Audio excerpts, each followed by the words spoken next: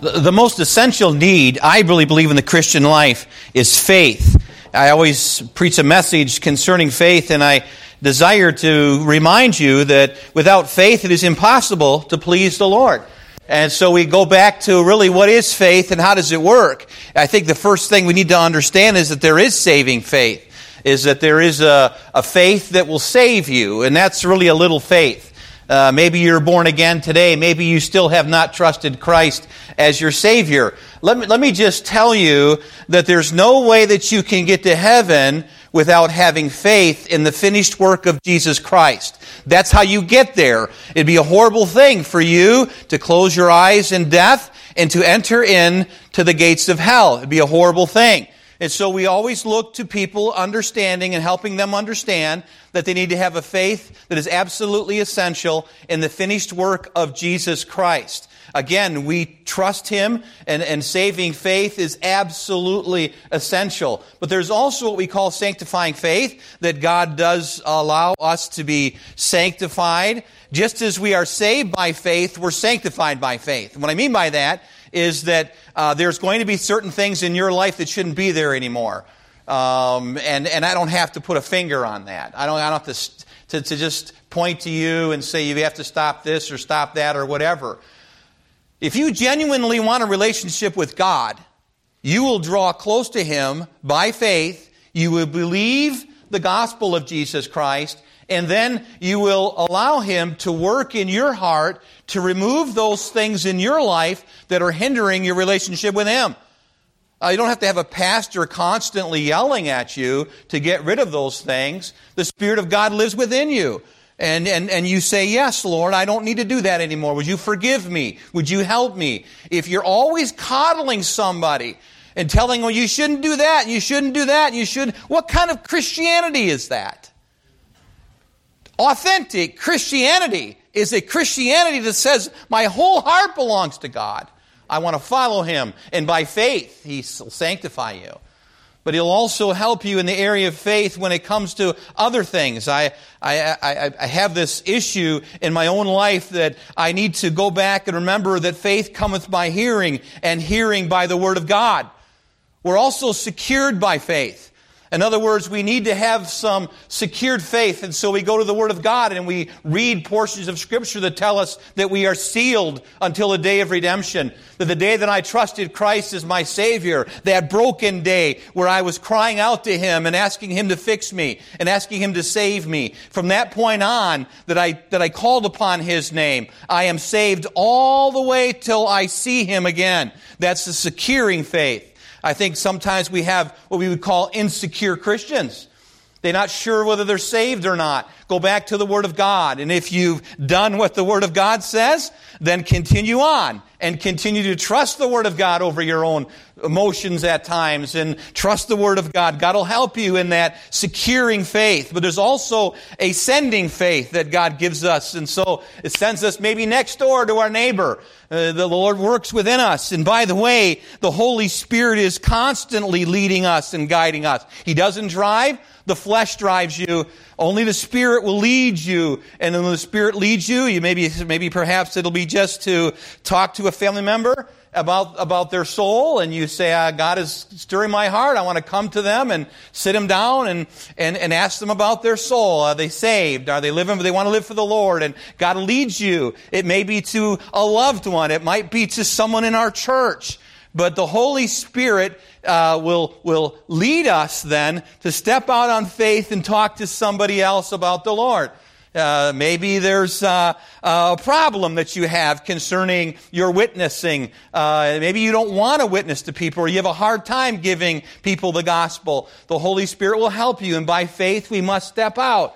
And so the sent ones were sent out, go by faith into a world that's dying. And so the Lord gives us that ability to not only be saved, but also be sanctified, and then to be secure, and then to have that understanding so that we can be sent out. But there's another one that it actually helps in that area of faith. It strengthens us, that God strengthens us for the ministry, and He will help us in times of trouble, when we're in a dilemma, when we're not being able to continue on at times, and we feel like we're going to faint or quit. God will give us the strength to continue on. And so I want to tell you this morning that faith is an absolute in your life. Faith, hope, and love. The greatest of these is love. And so we know that Paul has written these in his word and has weaved them into almost all of his letters. The work of faith, the labor of love, and the patience of hope. And so if we have these things, it helps us to be the kind of Christian that we need to be. And again, you don't have to have someone tell you. You know inside that you need to be what God wants you to be. And so faith is an absolute necessity. It's an absolute within us. And when do we need this? When difficulties are numerous and complicated. Because sometimes life does not make sense. And when I have troubles and difficulties, I've got to go to the Lord and I got to have help from Him. And sometimes they are numerous. I'll talk to someone about their health and they'll tell me, well, my health isn't good. And then they go on about their health issues.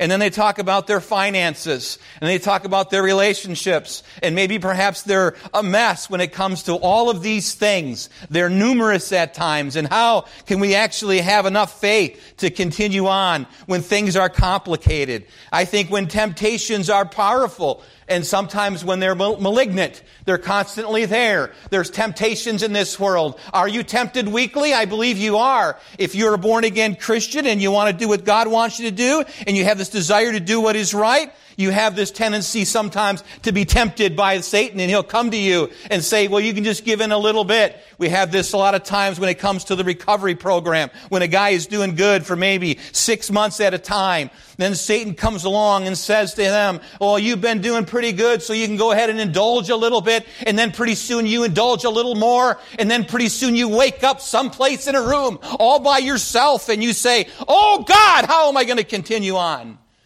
By faith, my friend. By faith that God said what He said, and you need to believe what He said.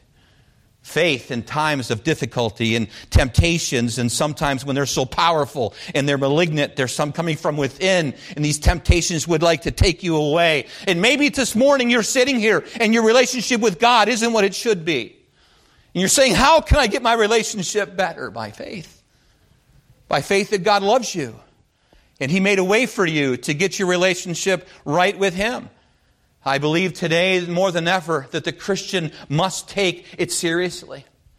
Sometimes I see someone walking along in their Christian life and I think to myself, how can I help them? How can I stir up that little gift within them? How can I get them back to where they need to be spiritually? My friend, listen to me. You're being distracted. You're being deluded. You're being deceived so many times. You've got to go back and say, Lord, give me that relationship that I need. And by faith, He'll give it to you. Even with things within sometimes are tempting you to do what is wrong. When sickness occurs, we need faith. But sometimes when sickness continues, someone says, well, I was sick last week, and then they're continuing to be sick, and then they're continuing to be sick, and maybe you're used to being sick for a little while, and then you get better, and you get stronger. But now you're sick all the time. Seems like every time you turn around, there's a new illness on your plate. I was thinking about someone recently that went to the doctor, and they weren't doing so well, and they'll text me and say, well, here it is again. I'm struggling. What can I say to that person that'll make it all better? I can't really say much. I can pray with them. But oh, that God would stir up their faith to know that God is going to see them through. And even with their difficulties and their discouragements and their self-defeated attitude, God is going to give them the ability to keep going. He will by faith.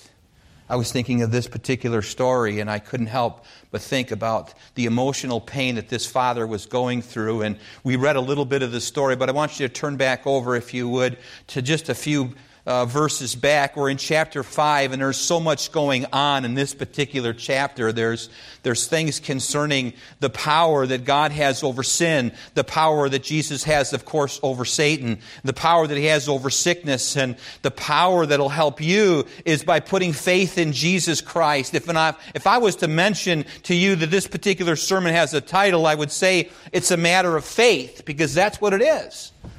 The Christian life is a matter of faith.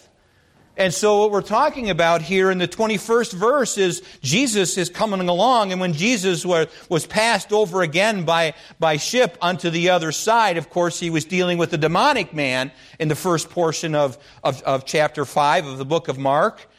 But now he's going across on the ship, and he's going over to the other side. And people gathered together, and he was nigh unto the sea. Look at verse number 22 of chapter 5. And behold, there comes one of the rulers of the synagogue, Jairus by name. When he saw him, he fell at his feet. Just fell down. What kind of reverence is that? That's a lot of reverence. Here Jesus comes across, he steps foot, comes a little closer to this man, and then this man falls down at the feet of Jesus Christ. You know what he was saying? He was worshiping him. He was saying, that's where my hope is. When anybody comes to the feet of Jesus, it shows humility. It shows that they're in great need. And God will strengthen you when you come to him. But here the man falls down. Look at verse 23. He besought him greatly. And here's the whole thing. This man is passionate. He's saying, my little daughter, my 12-year-old daughter, lieth at the point of death, and I pray that thou come and lay hands on her, that she may be healed, and she shall live. It's interesting that the Bible says in verse number 24 that Jesus went with him. And much people followed him and thronged him. That means that they compressed him on all sides. There were people everywhere. But this man had such agony over his daughter. And it didn't really matter. He didn't see those people. He just fell at the feet of Jesus because he knew there was just one place to go for help.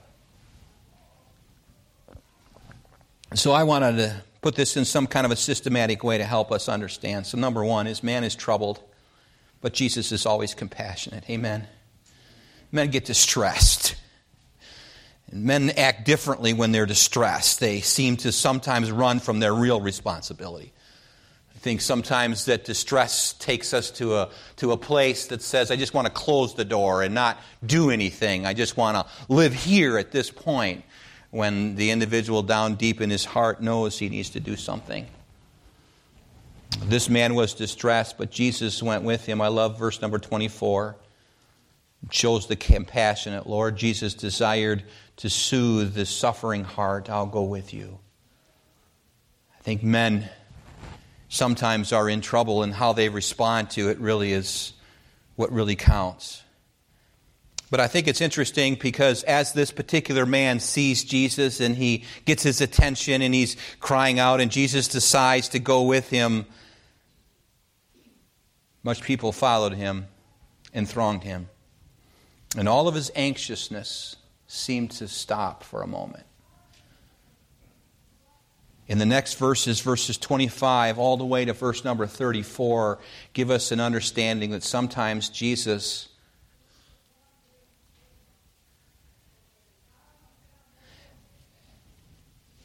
allows us to wait. And sometimes we get anxious, so anxious that we're not willing to wait. I don't know about you, but if my daughter was at death, if I had a daughter and she was at death and I knew that Jesus could help her and Jesus decided to go with me to go help her, and then all of a sudden someone else comes along, I think I'd be a little impatient, wouldn't you? Now, Jesus, you were looking at me and you heard me and you understand what I'm dealing with. I know you are who you said you are and you're coming, but wait a minute now. Why are you turning from me? Well, for one thing, God is ultimately in charge, but you're not the only person on this earth, dear friend. Sometimes in our sorrow, in our difficulties, in our impatient attitude, in our anxiousness, we think that there's no one else living but us. So we get irritated at people, don't we? Because they're not paying attention to us. It's like the I, me type attitude. So men are impatient, number two, and Jesus lingers.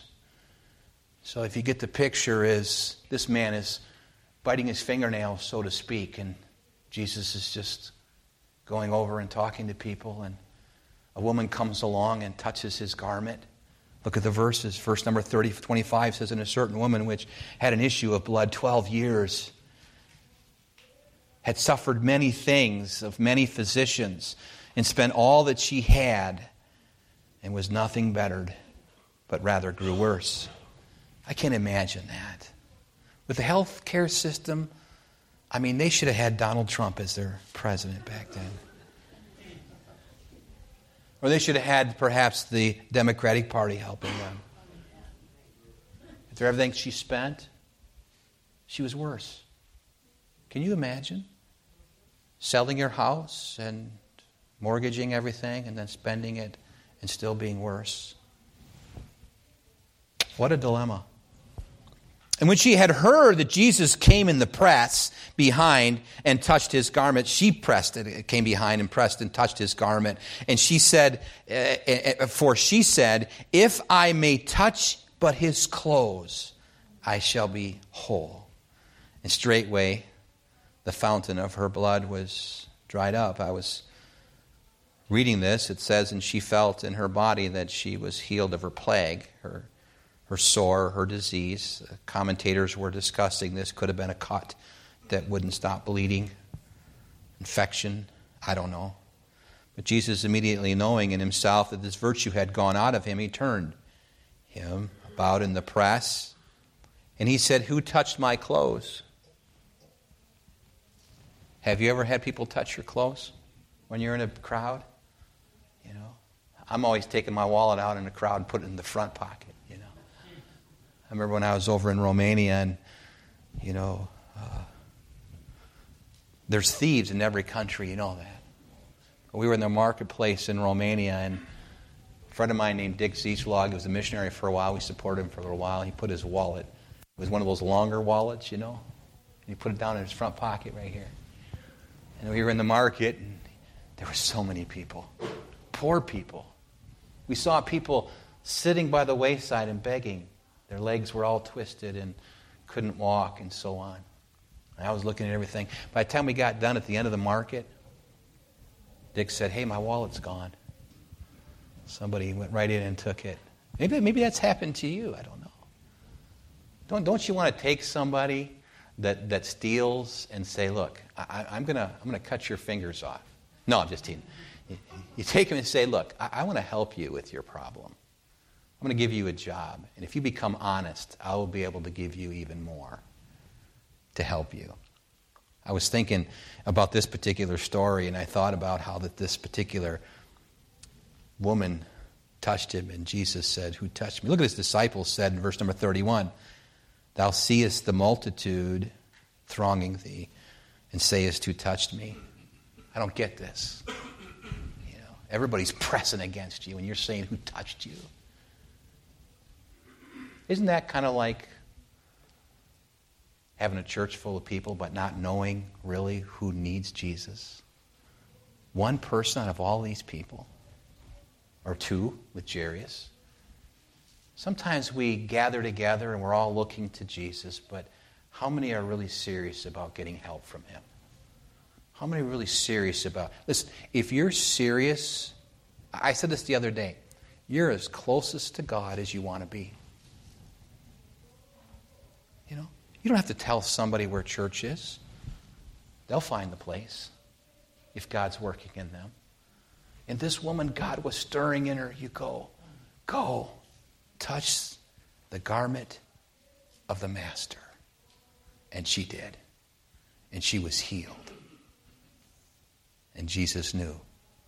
It's interesting as you look at the verse 33, the woman fearing and trembling, knowing what was done in her, came and fell down before him and told him all the truth. So now she gets serious with God.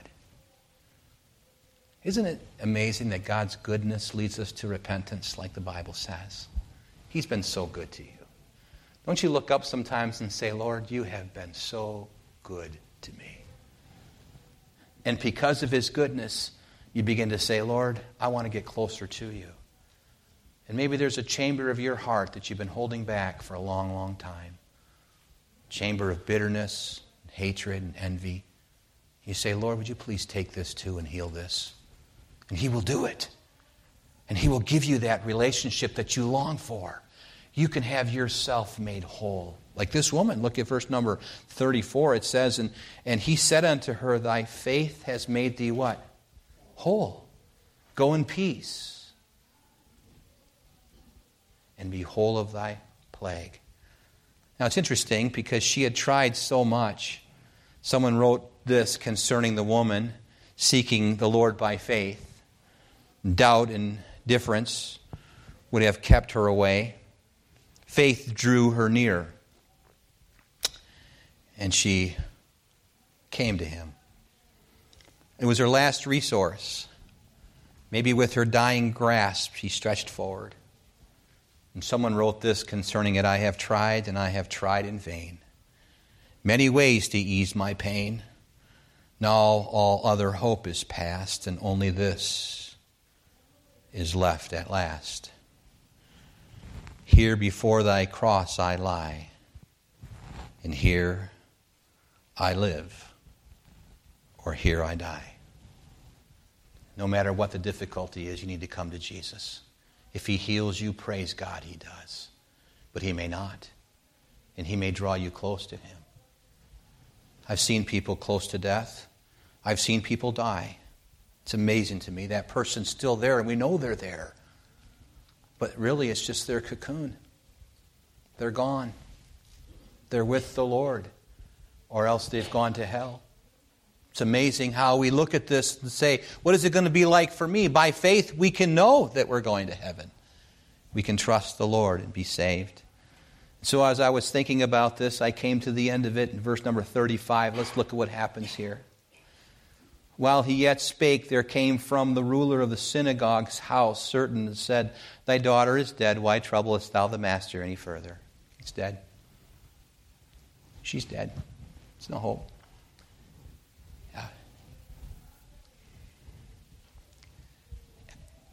Just think about this for just a moment. This man is thinking, why did Jesus linger? There was not a moment that I wanted to give to anyone else but my need. And I want Jesus to come and meet the need now. Why did he linger? Remember how that they responded when Lazarus died? If you would have come, Lord. See, God doesn't have a daytimer. And Jesus had no cell phone or schedule to keep. He is all in all. And I think when we look at this passage and we say, well, what happened to this man now? His daughter died. What's he going to do? Look at verse number 36. And as soon as Jesus heard the word that was spoken, he saith unto the ruler of the synagogue, just some simple words. Be not afraid. Only believe. You could actually underscore those words. Be not afraid, only believe.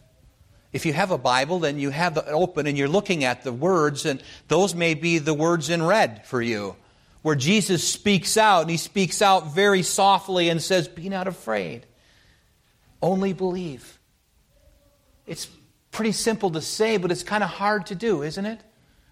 It's interesting as we think about this, because then goes on and says, and he suffered no man or allowed no man to follow him, saying Peter, James, and John, the brother of James. And he comes to the house of the ruler of the synagogues and sees the tumult. And then and them that wept, and they wailed greatly. And when he was come in, he saith to them, Why make ye this ado and weep? The damsel is not dead, but sleeps.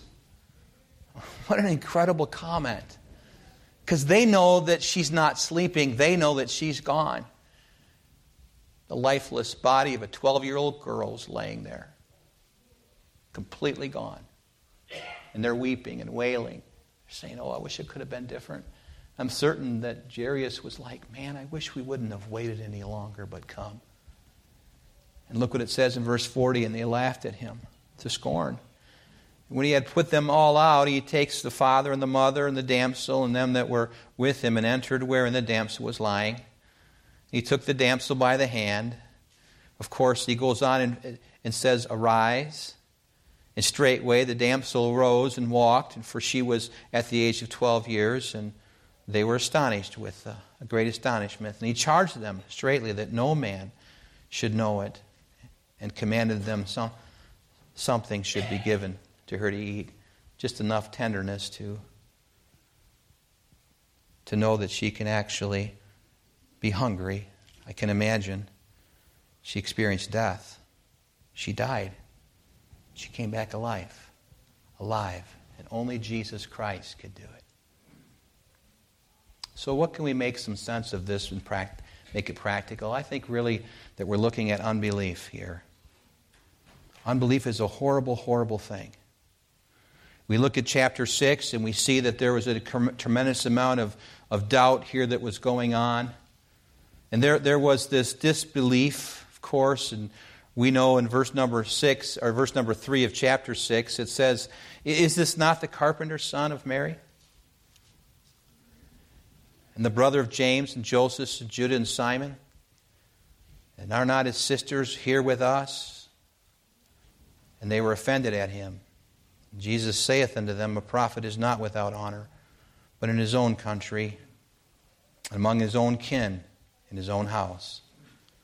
And he could there do no mighty work, save that he laid his hands on a few sick folk and healed them. Do you know why he couldn't do much work? It was because of the lack of faith, because of the lack of belief. How about you today? Do you believe? Some of you will believe the score on the television more than you believe the Word of God. Some of you believe in the Bucks more than you believe in the Bible. It's pretty sad. But I want to encourage you that disbelief will mess with you. The disbelief here caused the people to question his authority. Who is this guy anyway? Was there disbelief? Those that were with disbelief thought, who is this man? Who is he sitting with? And why is he sitting with sinners? They didn't believe that this was Jesus Christ. They didn't believe in his abilities. And maybe you're the same way. Maybe you're sitting here today making a little bit of a show. You're in church, but you lack belief. Belief in him. I want to read you a story in closing from D.L. Moody. I found it was written years ago. Mr. Moody was one night preaching in Philadelphia. Near the pulpit sat a young lady who listened eagerly and very attentive, drinking in every single word. And after he had got done talking, he went to her and he said, "Are you a Christian?" "No," she replied. I wish I were. I've been seeking Jesus for 3 years, Mr. Moody." D.L. Moody replied, "There must be some mistake." "Don't you believe me?" she said. "Well, no doubt. You think you have been seeking Jesus, but believe me, it don't take 3 years for a soul seeking the Savior to meet him." "What am I to do then?" she said. "You've been trying to do this long enough. You must believe on the Lord Jesus Christ." "Oh," said the young lady, "I'm so tired of that word believe. Believe, believe, believe. I don't even know what that means." "Then we'll change the word," Mr. Moody said. "Let's change the word to trust. If I say now to you, do you trust him? Do you trust him enough to save you?" She says, "I don't say that. For you may say 10,000 times to me, I must trust him. But I don't. I don't believe." And he said, "He will certainly come and do as he said he would do if you just put your trust in him. But I don't think I'll feel any better." Mr. Moody said, "I see. You've been looking for feelings for 3 years instead of looking to Jesus." If the translators of the Bible had everywhere inserted feelings instead of faith, what a run there would be upon this book. But God does not say a word about feelings from Genesis to Revelation. With men seeing and believing, but with the believer, believing is seeing. He goes on to say to her, an orphan child was once asked by her little friend, "What do you do without a mother to tell you that she loves you? What do you do without a mother to go to troubles with?" Mother told me to go to Jesus. He's been my mother's friend, and I know that he'll be my friend. Sometimes we have to go back and remember that people have been telling us for a long time that we must trust the Lord and believe in him. And I can't make you believe. I can't make you trust him. But only believe, only trust him is what he said he would do. So many times we're in the Scriptures and we see that the Lord says, if you do this, I will do this. It's called a prerequisite. Sometimes he just wants to see if we have faith. I'm going to put some spittle in dirt and I'm going to put it on your eyes, but you go wash the pool. Couldn't he just said, let this man see? That he wanted to see the faith of the man. There are prerequisites all over in the Bible. We see that we're supposed to cast our burden upon the Lord and he will sustain us. The casting of the burden is the issue. And sometimes we would want God to sustain us and help us without the prerequisite. Wouldn't life be a lot easier if that would just happen? Wouldn't it be easier if we just came to church and we were going to heaven just because we came to church? You know? It's not the way it is. God says, if you do this, I will do this. Call upon me, and I will answer you, and show thee great and mighty things thou knowest not. It's the prerequisite. When it comes to faith, when it comes to real faith, life is a matter of faith. And the Christian life is a matter of faith. You must take your faith and place it into the object of Jesus Christ. Only trust him. But you don't understand. Things aren't going the way I think they need to go. Only trust him. Only trust him. Wouldn't it be wonderful to hear from the Master? Don't be afraid. Only believe. I think those words should be maybe on the refrigerator to help remind you not to be afraid. Only trust him. Every head bowed and every eye closed. And I don't know what your need is today. I don't know what you've been through or the difficulties, but I believe that there are some people here today that still are lacking in the area of your faith. Oh, you've been saved. But you haven't stepped out by faith yet. Stepped out and surrendered all. You're still holding back for some reason. God's been so good to you. Down deep in your heart, you know that there's a lack. It's not because of God. It's not because of your family. It's because you are still holding back. That's why you're miserable at times. You know what? The Lord wants you not to be afraid. No matter how difficult the bad news is, can you imagine how hurtful that was? Your daughter is now dead. But don't be afraid. Only believe. Wow, what a great end of the story. Because she wasn't dead, she was sleeping. And Jesus took her by the hand and said, "Arise."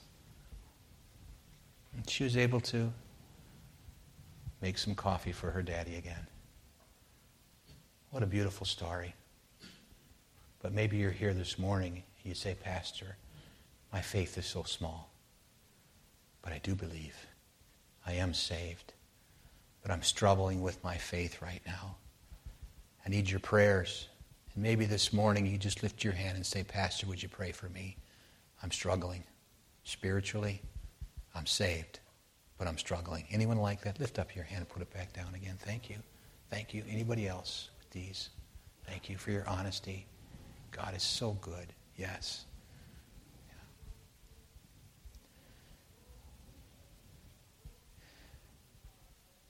It's never the Lord.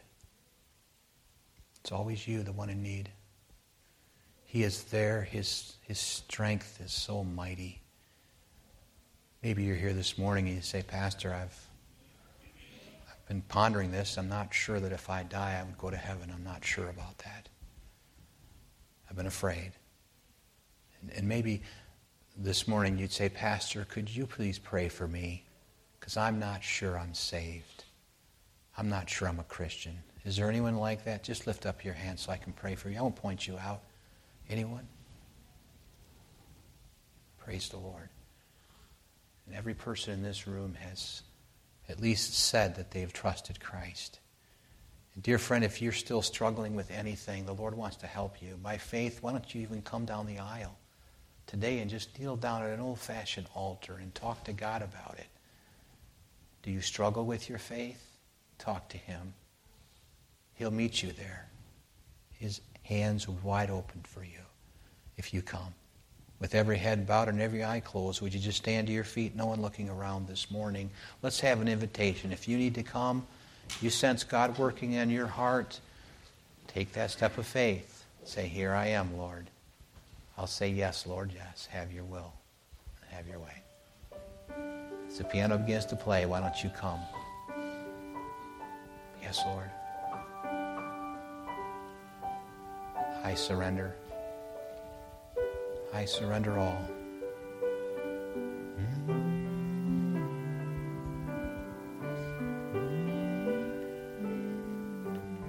Only trust Him.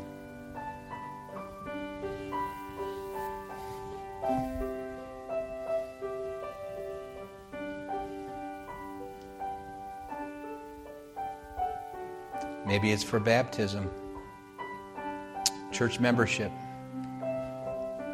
Why don't you come?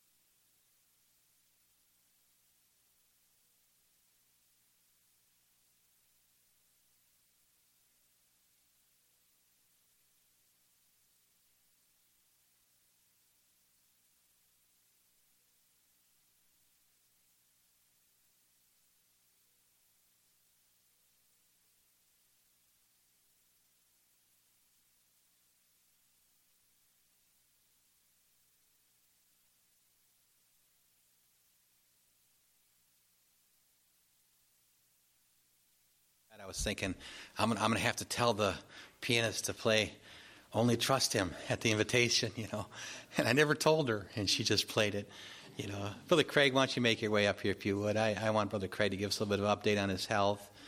And good to see you here this morning, Brother Craig. Been through some difficulties, but God has strengthened you again, and it's good to see you taking care of the RU program.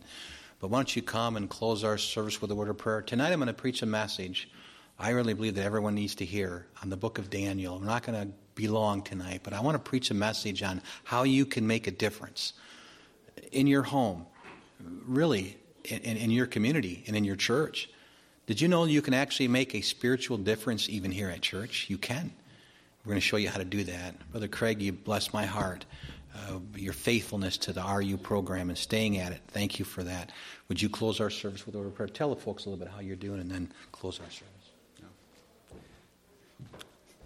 Yeah, as many of you know, I think it was back in October, they told me that I had some cancer in me, and so we had surgery on December 9, and then, as many of you know, I was probably out for 8 weeks. I think the good news is it would appear the surgery was successful. They cut out everywhere where the cancer was, but then they went further and they cut all around all the margins. And while the cancer they found was very aggressive, they couldn't find anything in the margins. So at this point, we're thinking they got all the cancer. And then because of the type of cancer, there were some potential side effects, and I was highly concerned about those. But, as I stand before you here today, I can tell you almost all of them have faded away. So, so they're very, very temporary, even more temporary than I was led to believe. And ironically, I had people who had the same condition, same cancer, same treatment, and they were all encouraging me to reach out to them. So a few of them I was in contact with, and none of them encouraged me. They all talked to me about these debilitating problems they had, and so I'm like, "Oh, gee, thanks for the encouragement." But